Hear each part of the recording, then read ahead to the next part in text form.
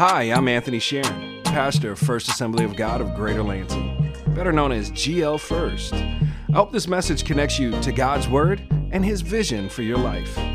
You can find out more about us at glfirst.org. Thank you for joining us and enjoy this week's message. As a youth pastor of this amazing church, let me give you guys a little reality check, if you may, on what's going on in the lives of our youth and the society nowadays. Did you guys know that 2/3, or about 66%, of young people ages from 18 to 22 after high school drop out of the church? They leave church. 2/3. It's a big chunk of numbers. These are at least young people who attended church for at least a year or 4 years. After high school, they leave. And there are 5 main reasons why, they said. They did a survey. 5 reasons why young people leave church after high school. 34% of them, they move out to college and stop attending church. 32% church members, they believe that seems judgmental and hypocritical. 29% didn't feel like connected to people at church. 25% disagreed with the church stance on political or social issues. And 24% out of that 66%, they have work responsibility prevented them from attending church. It was a church in Nashville who did this survey back 2017. The challenges that we are facing right now as Christians when it comes to young people, it's not anymore, it's not just atheism, agnosticism, evolution, or whatnot. It's not anymore. It evolved, no pun intended, it evolved to different things. And that's apathy. Say it with me, apathy. Apathy is the idea of not caring anymore. They don't care. It's not that they don't want to believe in God. It's not that they don't want to believe in Christianity or not believe in going to church, but it's just that they don't care. They don't care if you're Christians. They don't care if you tell them about God. They just don't care. We always say, I moved here with my parents. I moved here in 2012 from the Philippines. As you can tell, I'm Filipino. I'm not Puerto Rican. But we say all the time that America needs God, that everybody needs God. Don't get me wrong, I believe that. I strongly believe that. I totally agree. But we Christians have been known to do it the wrong way. Even though, in my opinion, we're not worse at it. We are terrible in telling other people, non-believers, that they need God. But we're not worse at it. Because some religions, some countries, they kick out, they beat up non-believers, they burn non-believers, they kill them. But for us, we're just doing it the wrong way. Now, this made me think and realize how we deal and face not just teenagers, but also other people when it comes to their lifestyle and experiencing Christ in their lives. Now, this brought me back to the story of Zacchaeus. You guys know the story of Zacchaeus, right? Sunday school, Zacchaeus, tax collector, small guy, went up and climbed the tree to see Jesus. Yeah, that guy. In Luke 19, verses 1 to 10. If you have your Bibles with you, open it with me, and let's read it. Luke chapter 19, verses 1 to 10. I'm reading it in ESV version. Verse 1. He entered Jericho and was passing through. And behold, there was a man named Zacchaeus. He was a chief tax collector and was rich, and he was seeking to see who Jesus was. But on account of the crowd, he could not, because he was small in stature. So he ran on ahead and climbed up into a sycamore tree to see him, for he was about to pass that way. And when Jesus came to the place, he looked up and said to him, Zacchaeus, hurry and come down, for I must stay at your house today. So he hurried and came down and received him joyfully. Verse 7, and when they saw it, they all grumbled, he has gone in to be the guest of a man who's a sinner. And Zacchaeus stood and said to the Lord, Behold, Lord, the half of my goods I give to the poor. And if I have defrauded anyone of anything, I restore it fourfold. Verse 9, and Jesus said to him, today salvation has come to this house, since he also is the son of Abraham. For the Son of Man came to seek and save the lost. Let's talk about a little bit of background about Luke. Luke is the author of the book of Luke, and it's one of the greatest, I believe, one of the greatest gospels in the Bible. For sure, my top 4 favorite gospel in the Bible. Luke is one of the smartest, if not the smartest person in the New Testament. He's Greek. He's a Greek physician and an evangelist. He wrote the Gospel of Luke and the book of Acts. And a lot of scholars believe that the things that he wrote are exactly what happened. Nothing less, nothing more. And very detailed. He either saw them himself or asked multiple eyewitnesses. He also referenced the other synoptic gospels, such as mainly Mark, and talked with Matthew about other gospels in the Bible. And you notice that there are a lot of stories in there, or events in the book of Luke, that did not happen in Mark or Matthew, like the Sermon on the Mount or Plain, John the Baptist preaching in Luke 3, the Lord's Prayer, and the parable of the great banquet.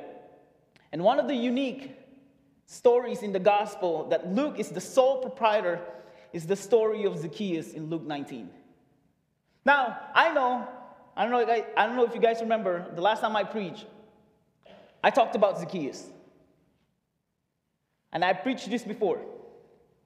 But God impressed me to take a second look with a different perspective on this famous and beloved story in the Bible. Zacchaeus was considered a sinner and one of the most hated people in Jericho because he is a tax collector. But after his encounter with Jesus, some scholars said he became a pastor in Caesarea. So, make me think, what did he experience when he encountered Jesus that led him to change his ways and life after when Jesus left? See the connection with the high schoolers after high school, they drop out of church. Now Zacchaeus experienced Jesus, but when Jesus left, he stayed as a Christian, changed his life. Let's talk about this. 3 things, because we're in Assemblies of God. We always have 3-point message. So I'm going to do 3-point message. In Luke 19, verses 2 to 3, we see here the encounter of Zacchaeus with Jesus. This encounter that happened to him, I pray that we would do when it comes to non-believers. The first thing, the first point, we can't change someone who's unwilling. Say that to the person right next to you, eye to eye. You can't change someone who's unwilling. In verse 3, it says that Zacchaeus was seeking. What does that mean? That means he was looking, finding, pursuing, willing, and other more English synonymous words for seeking. Nobody forced him, right? The crowd didn't drag him. The tree didn't pick him up and put him in front of Jesus. Nobody forced him. Zacchaeus was not that guy, and his friends were doing this dance move so he can join them doing chicken dance in a wedding reception. Nobody forced him to see Jesus. Nobody did. Let me ask you guys this. Who here received unsolicited opinion? Received or given unsolicited opinion? Those opinions that you didn't ask for, but they just feel like telling you, right? They give you opinions about your look, your dress, your marriage. Oh, happy life, happy wife. It's never like happy house, what? Happy spouse, quiet house. It's never like that. It's always like happy wife, happy life. Your pregnancy, the way you raise your kids, you raise your pets, the way you raise your lawns. Every single occurrence in our lives, you always receive or be a victim of unsolicited opinion. Now, let me ask you this. Have you ever received or given unsolicited correction? Not opinion, correction or rebukes. This is when we think we have the need to correct someone and want them to change whatever they are doing based on our own perspective of truth or ways without the receiver's consent or first-hand approval. In short, you corrected them, but they didn't ask for it. As Christians, We are notorious in doing this. We are fast to cast judgment and exhibit unsolicited correction to other people. See, as an immigrant, I receive a lot of unsolicited correction, specifically on the way I speak in English, the way I pronounce things, conjunct phrases, build sentences. So this is what I do. What I do, because I believe that we immigrants study more about American English and American history more than anybody else in America. So I give them a full English lesson. I tell them, well, if that's the case, well, explain to me how you guys pluralize words. So you went for sheep, and what's the plural of sheep? Sheep, shoop. When you go to goose, what's the plural of goose? Geese. But what happened to moose? Not meese. And then you go to child and it's children. What? What's going on? Okay, you need to make up your mind. And then I was like, okay, well, they're like, well, it's just the plural thing. All right, let's talk about nicknames. What's the nickname of William? Bill. Okay, all right. The Anthony and Tony kind of makes sense. You know, I give you that. Right? I give you that. But what happened to Robert? Ooh, where's Bob? And poor Richard. What? It's Rick, not what? What are you guys thinking about? It's Rick. That's the nickname for Richard. So I tell him that. So I get a lot of unsolicited corrections. The point is, we need to stop trying to correct people or change people if they think there's nothing wrong with what they're doing. Let me say it again. We need to stop trying to correct people or change people if they think and believe there's nothing wrong with what they're doing. Like the story of Alice in Wonderland. And he encountered the Cheshire, right? Cheshire cat, not Cheshire. Am I right? Cheshire? Okay. All right. It's one of those English words that I can't pronounce. Cheshire cat, right? Alice said, would you tell me, please, which way I ought to go from here? The cat said, well, that depends where you want to go. Alice said, well, I don't really care. The cat said, well, it doesn't matter where you want to go. So Alice said, so as long as I get somewhere. And finally the cat said, you're sure to do that if only you walk long enough. If they don't care, if they think they're doing something right, if they think what they're doing is right, why correct them? What is the first rule of treating a wound? Do you guys know? What is the first rule of treating a wound or scratch? What? Clean it. All right, what else? Cover it. Here's the first rule of treating a wound. Recognizing that you have a wound. Right? You have to recognize that you have a wound. My wife loves Grey's Anatomy. And we love watching doctor medical shows. And they always ask, where does it hurt? Right? Because you have to recognize that there's a part of your life that hurts. If you don't think there's a wound, there's no point of treating it. You can give all of the corrections, rebukes, opinions, suggestions, whatever, to someone. If they don't see any problems with what they're doing, it wouldn't matter. And yes, I'm also talking about social media. I see you. Welcome, by the way, and thank you for joining us and watching this Facebook Live. We appreciate you guys. But I see you. I know what you're doing. I know what you're posting. You are dropping hints to people and maybe hoping people will change their minds and their ways. Well, guess what? It won't. It won't change their minds. Because most likely, they don't think they're doing something wrong. But you know what they know? They know this, that they will never associate themselves around you. Let's go back to Zacchaeus. This man seeked for Jesus. He intentionally looked for him. He knew he needed Jesus in his life. He knew life would be better if Jesus was with him, or if he was with Jesus. That richness, wealth, status in life are worth nothing compared to the greatness of at least knowing who Jesus was. Picture this. This dude was rich, and he climbed a tree. He's rich, and he climbed a tree just to see Jesus. Zacchaeus seeking for Jesus is a perfect reflection of knowing the need for change in his life. Seeking is the first act of knowing that there's a need for change. The Bible is very clear about this. We need to understand that for change to happen, we need to seek Him first. Proverbs 8:17 said, "Those who seek me diligently find me." Isaiah 55:6, "Seek the Lord while He may be found." Jeremiah 29:13, "You will seek me and find me when you seek me with all your heart." Matthew 6:33, "Seek ye first the kingdom of God and His righteousness, and all of these things shall be added unto you." Changes will start to happen in their lives as soon as they realize there's something that needs to be done.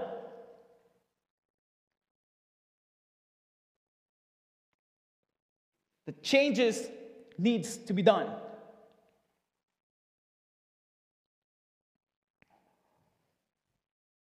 And that's seeking God.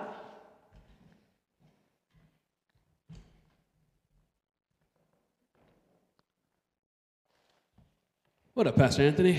Oh, I'm not Anthony, I'm AJ. Oh, same thing to me. No.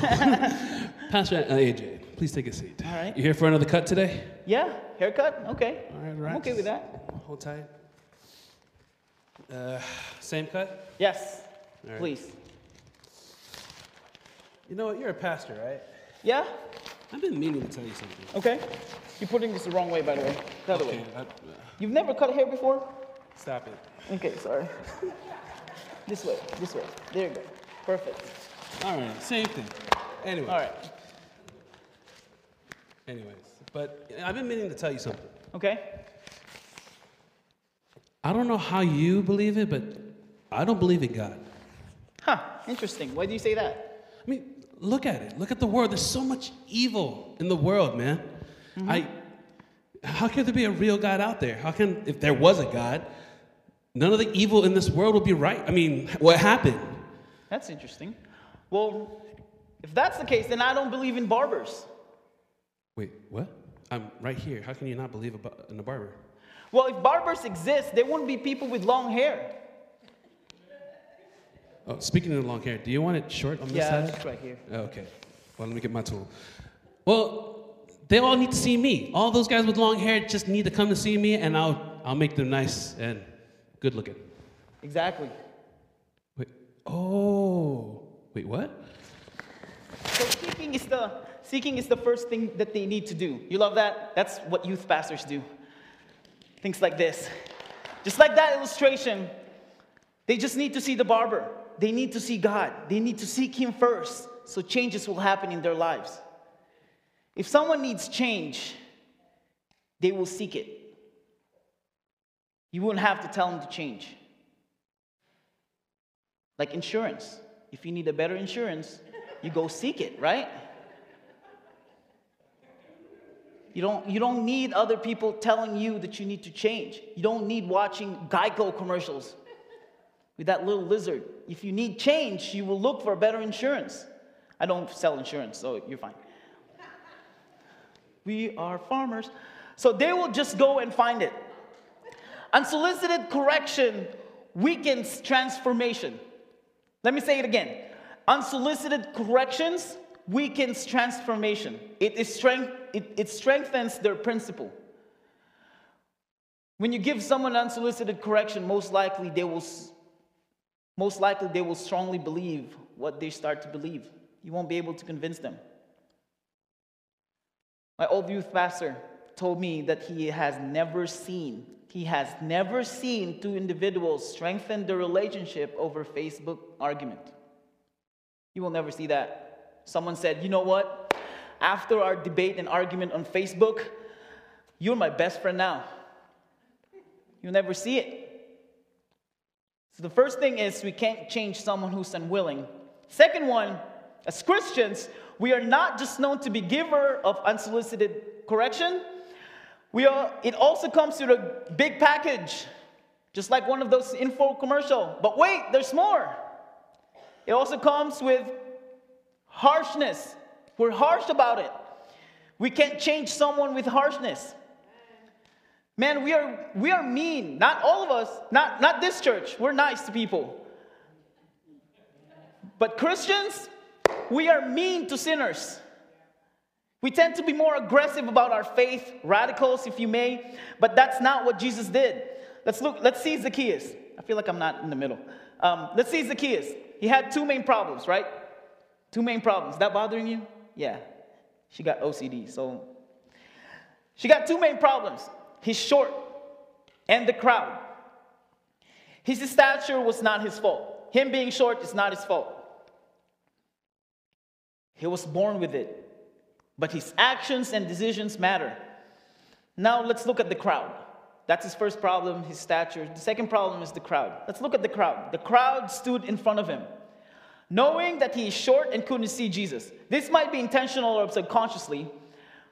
Intentional because they hated Zacchaeus. He's a tax collector. They hated him, so he will block him.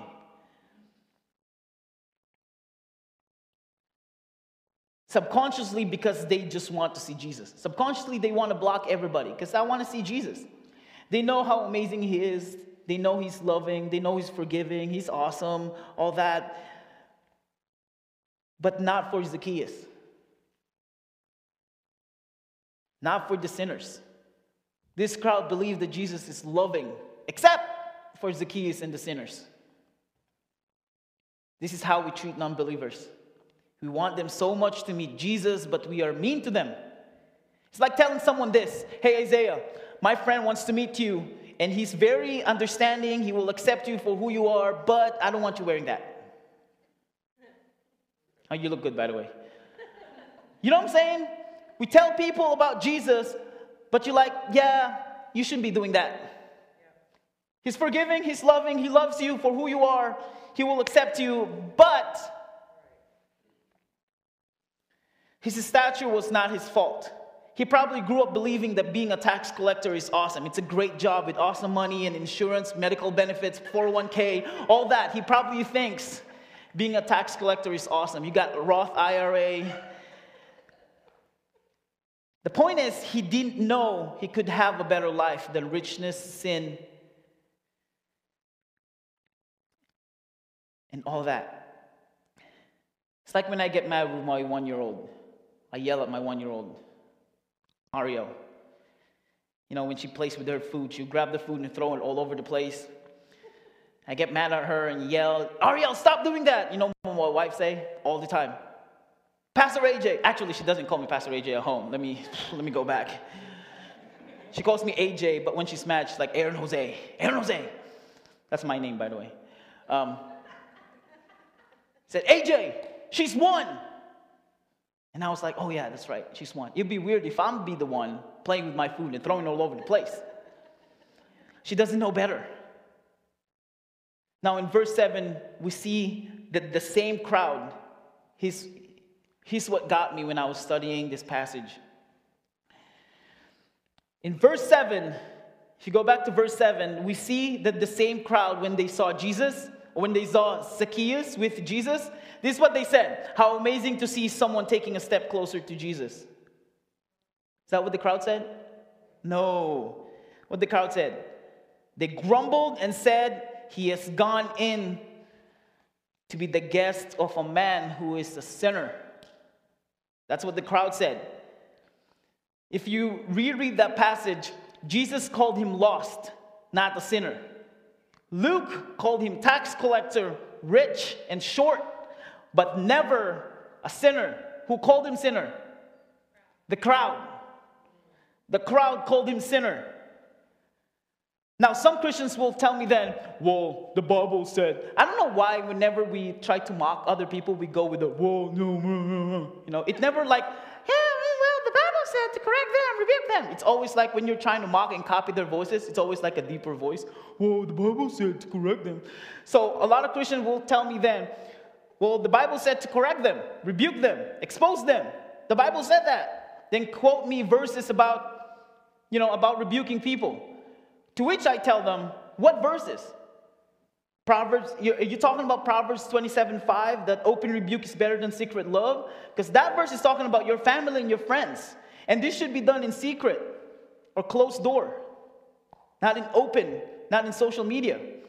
Or maybe you're talking about Luke 17:3, because that verse said, pay attention to yourself.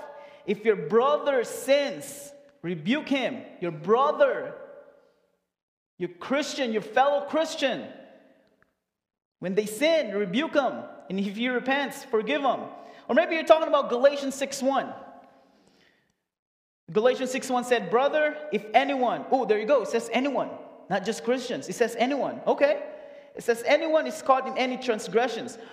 What else did that verse say? You who are spiritual. It says spiritual, not religious. It says spiritual, not law-abiding. It says spiritual, not churchgoer. It says spiritual. We Pentecostals, we know what spiritual means. Spiritual, asking God what to say, what to do. Spiritual, who reads the Bible and listens to God. And it says spiritual should restore him, not kick him out, not shame him, not ridicule them. It says restore him in spirit of gentleness. Spirit of gentleness. Now you probably ask me, then Pastor AJ, what should I do then? If I can't rebuke them and correct them, what's the solution? What can I do? The Bible said in Luke 19:4, so he ran on ahead and climbed into a sycamore tree. Zacchaeus climbed in a sycamore tree to see him. Let's look at this tree, this sycamore tree. This tree was short, right? Short, it's easy to reach, and brought fruit that typically, the fruits in the sycamore tree, typically beggars and homeless people eat them. And I believe that God placed that tree specifically for the sole purpose of having Zacchaeus climb that tree. Nothing else. Because if you think about it, there's no reason for that tree to be there. Jericho is an oasis. It's a rich city. And then you put a sycamore tree in there that attracts beggars. There's no reason for that tree to be there. It attracts poor people. Now, Zacchaeus probably hated that tree. He probably hated that tree because it attracts poor people. He's rich. Don't forget, he's rich. He's a tax collector. He probably hated the tree because it's short and he saw no purpose for it.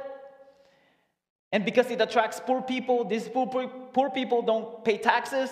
They can't afford to pay tax, so it won't give him wealth or money. He hated that tree. But think about this. This tree helped him to see Jesus. Help him to see Jesus.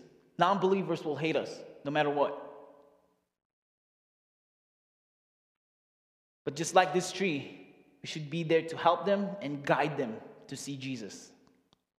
So my question to you, my fellow laborers in Christ, are you the crowd or are you the tree? Are you the crowd or are you the tree? It's ironic, if you think about it, that we proclaim to the world that we are Christ followers and Christ and Jesus is loving, forgiving, and all that, but sinners hate us. We proclaim to the world that we follow Jesus, but they despise us and they're scared of us. And I'm not saying we should accept their sin. Don't get me wrong. I'm not saying we should accept their sin and agree on everything they say. We still need to take a hold of the truth. Because Romans 12:2 said, to not be conformed to this world, because even Jesus knew that Zacchaeus was lost. Do not conform in this world, because he knows Zacchaeus was still lost.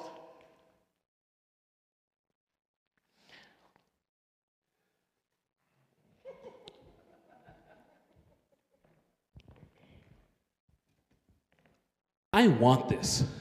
Okay? You can do whatever you want. But you think it's wrong. Yeah? Because I want best for you. I think it's wrong, yeah. Ha! You're just trying to control me. No, you can do whatever you want. But you think it's wrong, though. I do, because I only want best for you. I want you to say, this is good. No, I can't do that. Why do you hate me? Ephesians 4:15 says, instead of speaking the truth in love, Paul said, speak the truth in love. They will hate us because they know what we believe. They don't like it. They want what they believe. They want us to believe what they believe. But Paul said, speak the truth in love. we will grow to become in every respect the mature body of Him who is the head, that is Christ. The first one is you can't change the unwilling. Second, you can't change with harshness. You can't change someone with harshness.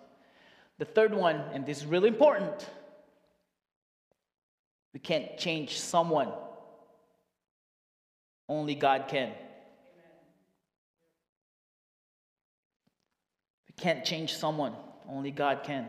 In Luke 19, and when Jesus came to the place, He looked up and said to him, Zacchaeus, hurry and come down, for I must stay at your house today. In youth ministry, I've been in youth ministry. Thanks for joining us. I hope this message blessed you. Our goal is to connect you to God's people, God's Word, and His mission for your life. You can find out more about us at glfirst.org. Again, that's glfirst.org. Hope to see you next week. God bless.